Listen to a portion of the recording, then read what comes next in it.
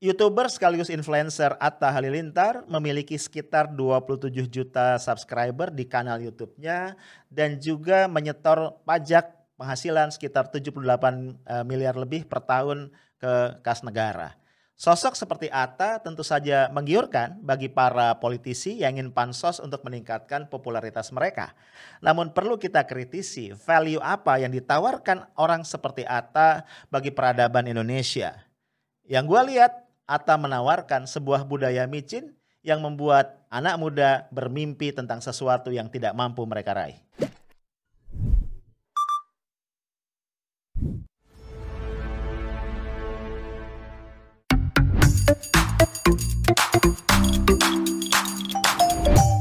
Halo guys, ketemu lagi kita Kamis 8 April 2021. Dikit lagi udah weekend ya. Dahsyat ya, waktu cepet banget nih. Kita nongkrong di lunch break ya, tempat kita santai sejenak sambil menikmati makan siang nih. Tentunya buat lu yang hari ini lagi nggak puasa. Ya karena biasanya nih kalau mendekati Ramadan ya mendekati puasa itu banyak di antara kita yang latihan dulu ya. Ya biasalah ya udah lama kita nggak puasa gitu ya. Mungkin kita pengen latihan dulu supaya pas masuk satu Ramadan kita udah benar-benar siap ya. Oke bro, karena ini siang ya. Biasanya lu agak-agak ngantuk ya. Gua nggak mau ngajak ngomong yang serius-serius deh ya. Gua akan kembali ngomong tentang Atta Halilintar ya. Nggak, gini, gue ngelihat ya kan pasca pernikahannya kemarin dengan Aurel Hermansyah ya, pernikahan yang cukup heboh karena dihadiri oleh Presiden Jokowi dan Menhan juga Ketua MPR Bamsud ya. Itu kemudian Atta Halilintar ini mengunggah sekian banyak nih video pernikahannya. Bahkan ada satu video ya yang bercerita tentang malam pertamanya dia. Ini kalau gua nggak salah dalam waktu singkat ya, itu ditonton oleh sekitar 5 juta viewers. Ya jangan lu bayangin macam-macam ya, pasti nggak ada adegan-adegan gimana ya. Nggak bisa lah di YouTube ya, itu butuh kanal khusus. Tapi buat gue dahsyat ya, 5 juta orang bro dalam waktu beberapa jam saja, itu kan gila bener ya. Nah ini menunjukkan bro memang Atta Halilintar ini adalah sosok seorang influencer yang dahsyat ya. Terakhir baru aja gue cek itu followersnya sudah atau subscribernya sudah 27 juta. Hehe, ya. Nah guys mungkin ini ya yang menyebabkan para politisi ya termasuk politisi top Pak Jokowi kemudian Menhan Prabowo, Bamsud itu merasa perlu nih untuk memenuhi undangan pernikahan mereka. Ya karena bagaimanapun buat seorang politisi popularitas itu adalah hal yang sangat penting. Ya nggak bro? Kan kalau survei-survei ya, itu biasanya yang disurvei, yang ditanyakan kepada responden itu dua hal yang diukur ya. Satu adalah elektabilitas ya, keterpilihan, tapi sebelum itu yang pertama adalah popularitas. Ya, karena logikanya kan orang nggak mungkin milih kan. Seseorang itu nggak mungkin elected kalau dia nggak populer gitu ya. Nah jadi gue bayangin nih bagi seorang politisi seperti Pak Jokowi atau Prabowo atau Bamsud ini deket-deket sama seorang influencer ya. Yang kelasnya ini udah ini ya kayak Atta Halilintar nih peluang atau bukan peluang ya. Satu hal yang penting banget gitu. Ya siapa tahu aja bisa pansos. Ya, jadi yang perlu pansos ini bukan cuma artis yang baru nongol ya, tapi juga tadi para politisi. Nah, bro, tentu saja ya nggak ada satupun aturan hukum yang melarang, ya nggak sih? Presiden atau Menhan ya presiden lah ya kalau Menhan oke lah. Presiden misalnya datang ke acara nikahnya Atta sama Aurel tentu nggak ada aturan hukum yang dilanggar ya. Kan ini bukan tindakan kriminal gitu ya. Cuma gue jadi pengen menilik dari sisi yang lain ya. Misalnya gini ya, seorang presiden itu kan dia pergi kemanapun ya, jalan-jalan makanya ke pasar deh, ke pasar gitu ya. Itu kan pasti akan dikawal ya, kan nggak bisa sembarangan ya. Bahkan dia harus ada tuh ya tim advance-nya beberapa jam atau mungkin beberapa puluh jam sebelumnya, ngecek keamanan, mensterilisasi dan lain-lain. Gua pernah lihat ya di satu video ini waktu Barack Obama masih jadi presiden Amerika ya. Jadi dia lagi meeting nih ya sama staff-staffnya gitu ya di Oval Oval Office ya kalau gua nggak salah namanya, nama ruangannya dia itu. Dia lagi meeting di situ, nggak tahu kenapa tiba-tiba dia punya ide aja tek gitu.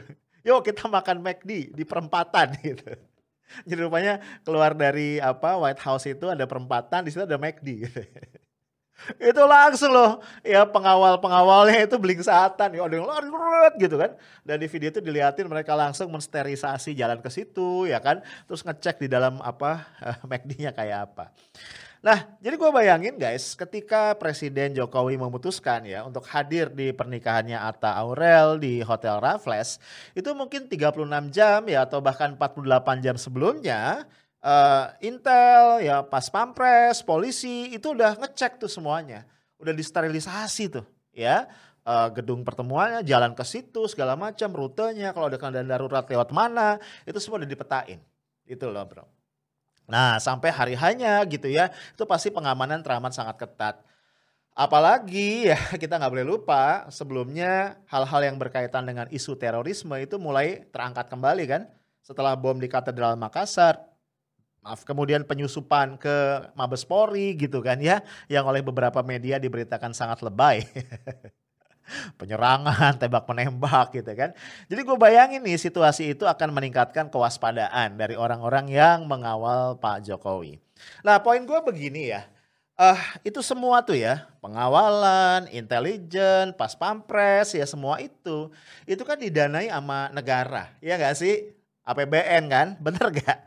Pajak rakyat kan, ya gak sih? Ya mungkin gue salah, gak juga sih kayaknya, ya gak mungkin dari duit pribadinya Pak Jokowi kan. Nah disitulah menurut gua ada isu kepantasan, ada isu etika publik ya. Apakah seorang pejabat publik itu pantas ya untuk didanai oleh negara ketika dia melakukan sesuatu yang sebenarnya nggak ada urusannya dengan kepentingan negara, nggak ada urusannya dengan kepentingan publik gitu loh. Nah ini yang menjadi isu di situ. Kalau misalnya Pak Jokowi katakan pergi ke satu daerah ya, misalnya ke NTT lah, karena NTT kan sedang dilanda banjir bandang yang dahsyat misalnya gitu ya. Atau Pak Jokowi meninjau kilang Balongan yang meledak sehingga kemudian ada ratusan orang yang harus mengungsi misalnya. Atau ke daerah-daerah bencana lainnya. Itu make sense buat kita. Itu adalah hal yang berkaitan dengan kepentingan rakyat banyak ya. Maka kemudian presiden didanai, disupport penuh oleh fasilitas negara termasuk pengamanan untuk memastikan keselamatan presiden. Itu make sense ya. Dan memenuhi etika publik, etika politik gitu ya. Tapi tadi ya kalau datang ke acara private, pernikahannya Atta Aurel kemudian melibatkan perangkat-perangkat pengamanan yang itu didanai oleh negara sih gua rasa ada satu kepantasan, ada satu etika yang ya dilanggar ya. Memang tidak melanggar aturan gini ya. Tapi kan kalau etika tidak bicara pasal-pasal di aturan perundang-undangan kan, tapi bicara kepantasan ya. Nah, bro, tapi ada satu hal lain yang menarik ya menurut gua untuk kita obrolin dalam kaitan dengan sosok yang namanya Atta Halilintar tadi. Ya, ini gue baca di beberapa media, ya biasa kan kalau ada selebriti menikah gitu kan atau apa gitu, itu pasti tuh kehidupan pribadinya dikorek dan dijembrengin ya. Gue nggak tahu ya, bisa jadi sebenarnya si selebritinya juga yang mensuplai informasi ya. Ya karena buat dia kan ini adalah manfaat tambahan lah ya sehingga popularitasnya meningkat. Ya satu yang gue baca adalah menyangkut pajak. Atta Halilintar ini kan kategorinya adalah pekerja seni. Dan berdasarkan peraturan perpajakan yang ada, ketika seorang pekerja seni itu bekerja di bawah satu manajemen tertentu, maka yang berlaku aturannya adalah PPh pasal 23, ya, pajak penghasilan pasal 23. Tapi seperti Atta yang bekerja sendiri ya, tidak di bawah manajemen tertentu, maka berlaku pajak penghasilan atau PPh pasal 21. Nah, guys, ini menarik nih ya. Kan penghitungan PPh itu memang agak complicated ya, karena aturannya tarifnya berlaku secara progresif ya. Jadi kalau lu punya penghasilan itu akan dikurangi dulu dengan PTKP, penghasilan tidak kena pajak, yang besarnya kalau gua nggak salah itu adalah 54 juta per tahun ya. Jadi dikurangin itu dulu, nah sisanya akan dikenakan dengan pajak progresif ya. Sekian sampai sekian, pajaknya berapa persen, terus begitu ya sampai ke atas ya. Gua nggak mau jelasin detailnya ya, karena ini bukan tutorial ngitung pajak ya. Nah, Dari informasi yang gue baca di beberapa media, mungkin juga lu tahu ya, pajak yang dibayarkan oleh Atta Halilintar itu kira-kira ya, yang disetor ke kas negara itu kira-kira 78 miliar lebih per tahun gitu. Nah, jadi kan orang bertanya-tanya, gila banget ya, pajaknya aja tuh 78 miliar lebih. Kira-kira penghasilannya dia berapa? Ya kan? Ini ada satu media ya, lo lihat ya. Ini yang coba ngitung gitu loh ya, mencoba memprediksi. Tentu nggak pas-pas banget, tapi menurut gua setelah gua lihat formulanya kayaknya lumayan deket ya, lumayan mendekati. Itu kira-kira penghasilan Atta adalah 268 miliar per tahun. Hehehe, dahsyat ya. Ini jauh di atas rata-rata rakyat Indonesia. Ya lu bayangin aja ya sebagai komparasi ya bro ya. Eh eh, Pendapatan per kapita rata-rata masyarakat kita itu sekitar 3.900 US dollar. Ya, itu pendapatan per kapita per tahun ya 3.900 US dollar. Jauh banget ya. Ya lu kaliin aja 14.000 ya itu berapa. Nah, guys, kemudian juga lu jangan lupa angka kemiskinan ya. Jadi garis kemiskinan bukan angka kemiskinan. Di Indonesia itu diterapkan adalah $1 per orang per hari. Ya, jadi kalau pendapatan lu sedikit aja di atas $1 per hari itu lu udah nggak dikategorikan miskin. Kalau $1 per hari berarti kan $30 per bulan ya. Dikalikan 12 itu berarti sekitar $360 per tahun. Ya, itu lu udah nggak dianggap miskin tuh. Jauh banget bro, sama 268 miliar ya. Angka yang sungguh-sungguh fantastis. Guys, gue ingin menyoroti hal ini dari sisi etis, ya dari sisi kepantasan. Maksud gue tuh begini, ya. Seorang YouTuber, ya, karena gue juga ini kan punya kanal YouTube ya. Lu tahu ya seorang YouTuber itu hidup dari apa sih ya? Dari iklan lah ya, atau dari segala sesuatu yang berkaitan dengan kanal YouTube-nya.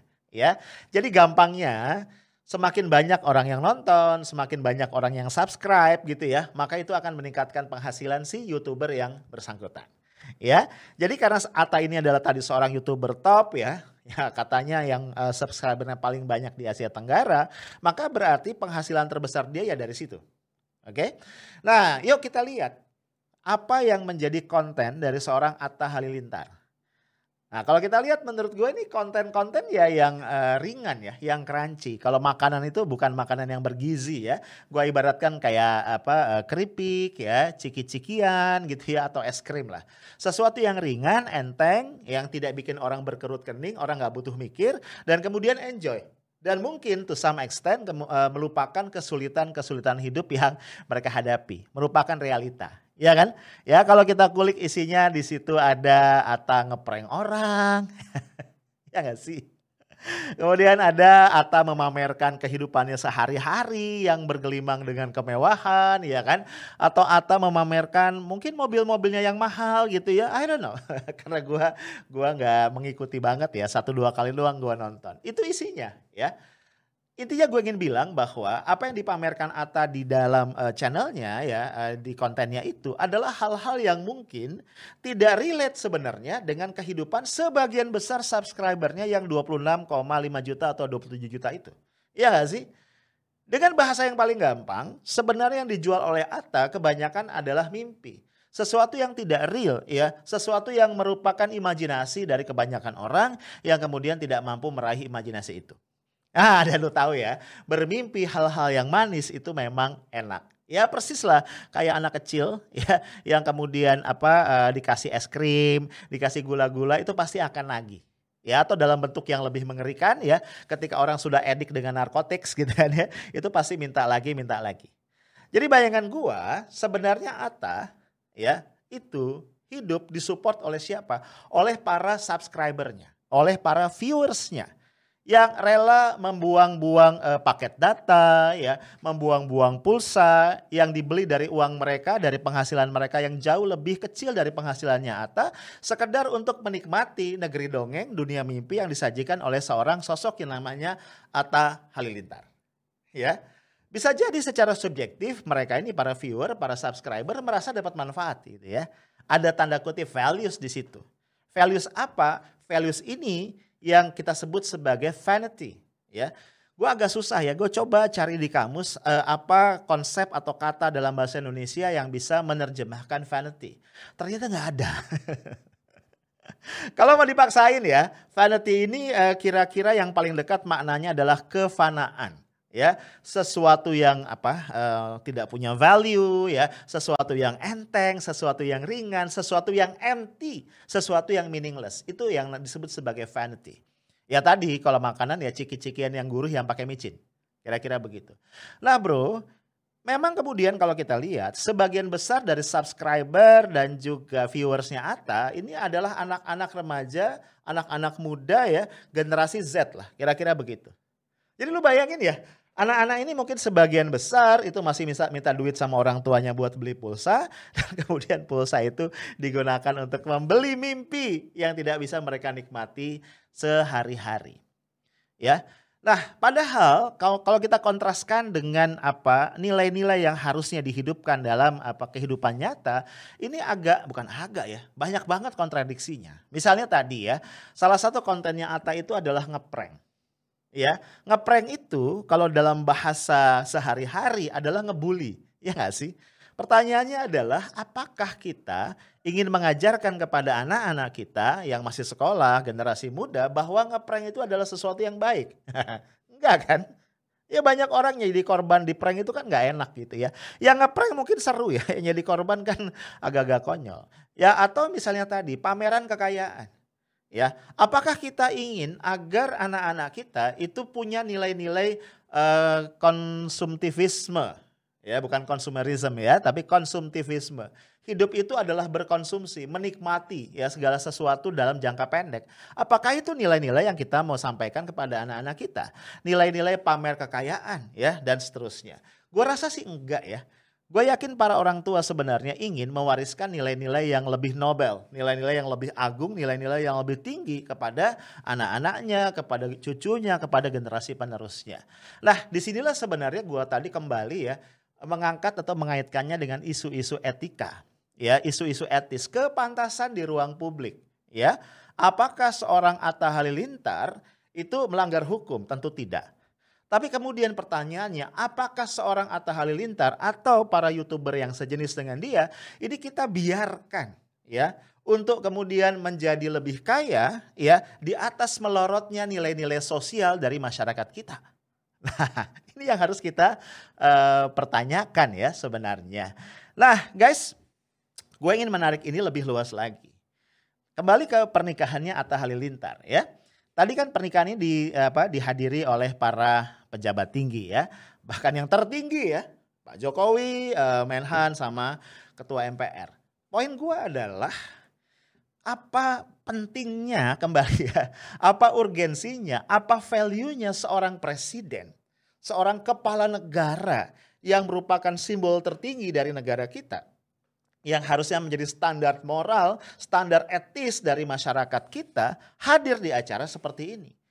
Pernikahan dari seseorang yang bukan tokoh publik yang sudah memberikan value yang baik kepada masyarakat, tapi tokoh publik yang hidup dari menyodorkan kepada masyarakat sesuatu yang tergolong sebagai vanity tadi, kekosongan, kekeringan nilai gitu kan, sesuatu yang meaningless, sesuatu yang hampa, sesuatu yang cheap. That's the questions ya.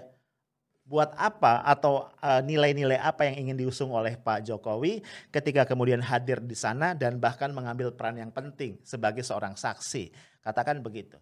Nah guys, mungkin bagi sebagian dari lu isu yang gua omongin gak penting. Tapi buat gua ya, bernegara itu salah satunya adalah membangun peradaban. Ya, salah satu misi bernegara itu adalah membangun peradaban. Ya, apalagi itu ada di dalam preambel, di dalam pembukaan konstitusi kita. Tujuan bernegara itu adalah selain melindungi segenap bangsa Indonesia dan sutradara Indonesia, memajukan kesejahteraan umum, ada poin mencerdaskan kehidupan bangsa. Sekali lagi gue ulang ya, mencerdaskan kehidupan bangsa. So my point adalah yuk kita merenung dengan jujur. Ya, proses pencerdasan seperti apa yang diberikan oleh seorang Atta Halilintar terhadap rakyat Indonesia. Terutama adalah generasi muda yang selama ini menjadi subscriber dan penonton setianya. Nah, gue pengen pengen meng-highlight sedikit lagi ya. Kalau kita bicara dari sisi pandang teori sosiologi, itu ada teori-teori postmodernisme ya yang mengusung salah satunya adalah Baudrillard. Dia mengangkat satu konsep yang namanya hyper reality. Ya, hyper reality itu ada satu realitas, kemudian di atasnya ditutupi oleh realitas semu, kira-kira begitu. Nah, karena orang terus-menerus disajikan realitas semu tadi, maka realitas yang sesungguhnya menjadi kalah atau tergeser. Nah, Baudrillard ketika membuat atau merumuskan teori ini belum ada medsos ya, belum masuk dunia digital. Bayangan dia, hyperreality itu masih menunggangi media-media seperti televisi. Ya, mungkin Baudrillard tidak ngebayangin bahwa kemudian di dunia digital teori dia itu menjadi sangat relevan dan ini yang terjadi hari ini. Ya. Akhirnya generasi muda kita itu tadi larut ya dalam konten-konten seperti yang diproduce oleh Atta dan mereka akhirnya menjadi apa? Generasi yang tidak peduli bahwa negara ini sudah punya hutang hampir mendekati 7.000 triliun. Dan itu yang akan bayar adalah anak-anak muda seperti mereka. Ya, generasi muda ini menjadi tidak peduli bahwa kita sampai saat ini masih dirundung oleh pandemi COVID-19. Ya, bahwa kemiskinan itu begitu parah di luar sana. Bahwa ada orang-orang yang kemudian berjuang untuk makan. Bahwa ada orang-orang yang kemudian sedang diperlakukan secara tidak adil oleh sistem hukum kita.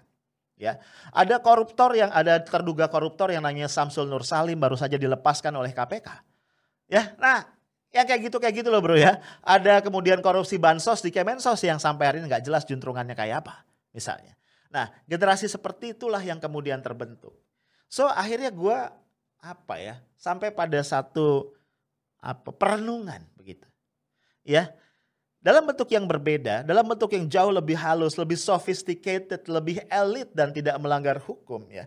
Substance dari kehadiran seorang Atta Halilintar sebenarnya ya, ini pendapat subjektif gua, ini enggak jauh berbeda ya dari peran atau bukan peran ya, kehadiran seorang bandar narkoba di tengah masyarakat. Ya. Yang menjual sesuatu yang itu melenakan masyarakat, merusak generasi tapi orang menikmatinya. Ya cuman bedanya kalau bandar narkoba menjual substance yang bertentangan dengan hukum sehingga kemudian dikejar-kejar oleh aparat. Sementara Atta Halilintar menjual mimpi yang itu tidak melanggar hukum apapun tapi tetap membuat generasi kita menjadi generasi micin. Itu aja dari gua guys. Stay tough, smart and professional. Assalamualaikum warahmatullahi wabarakatuh.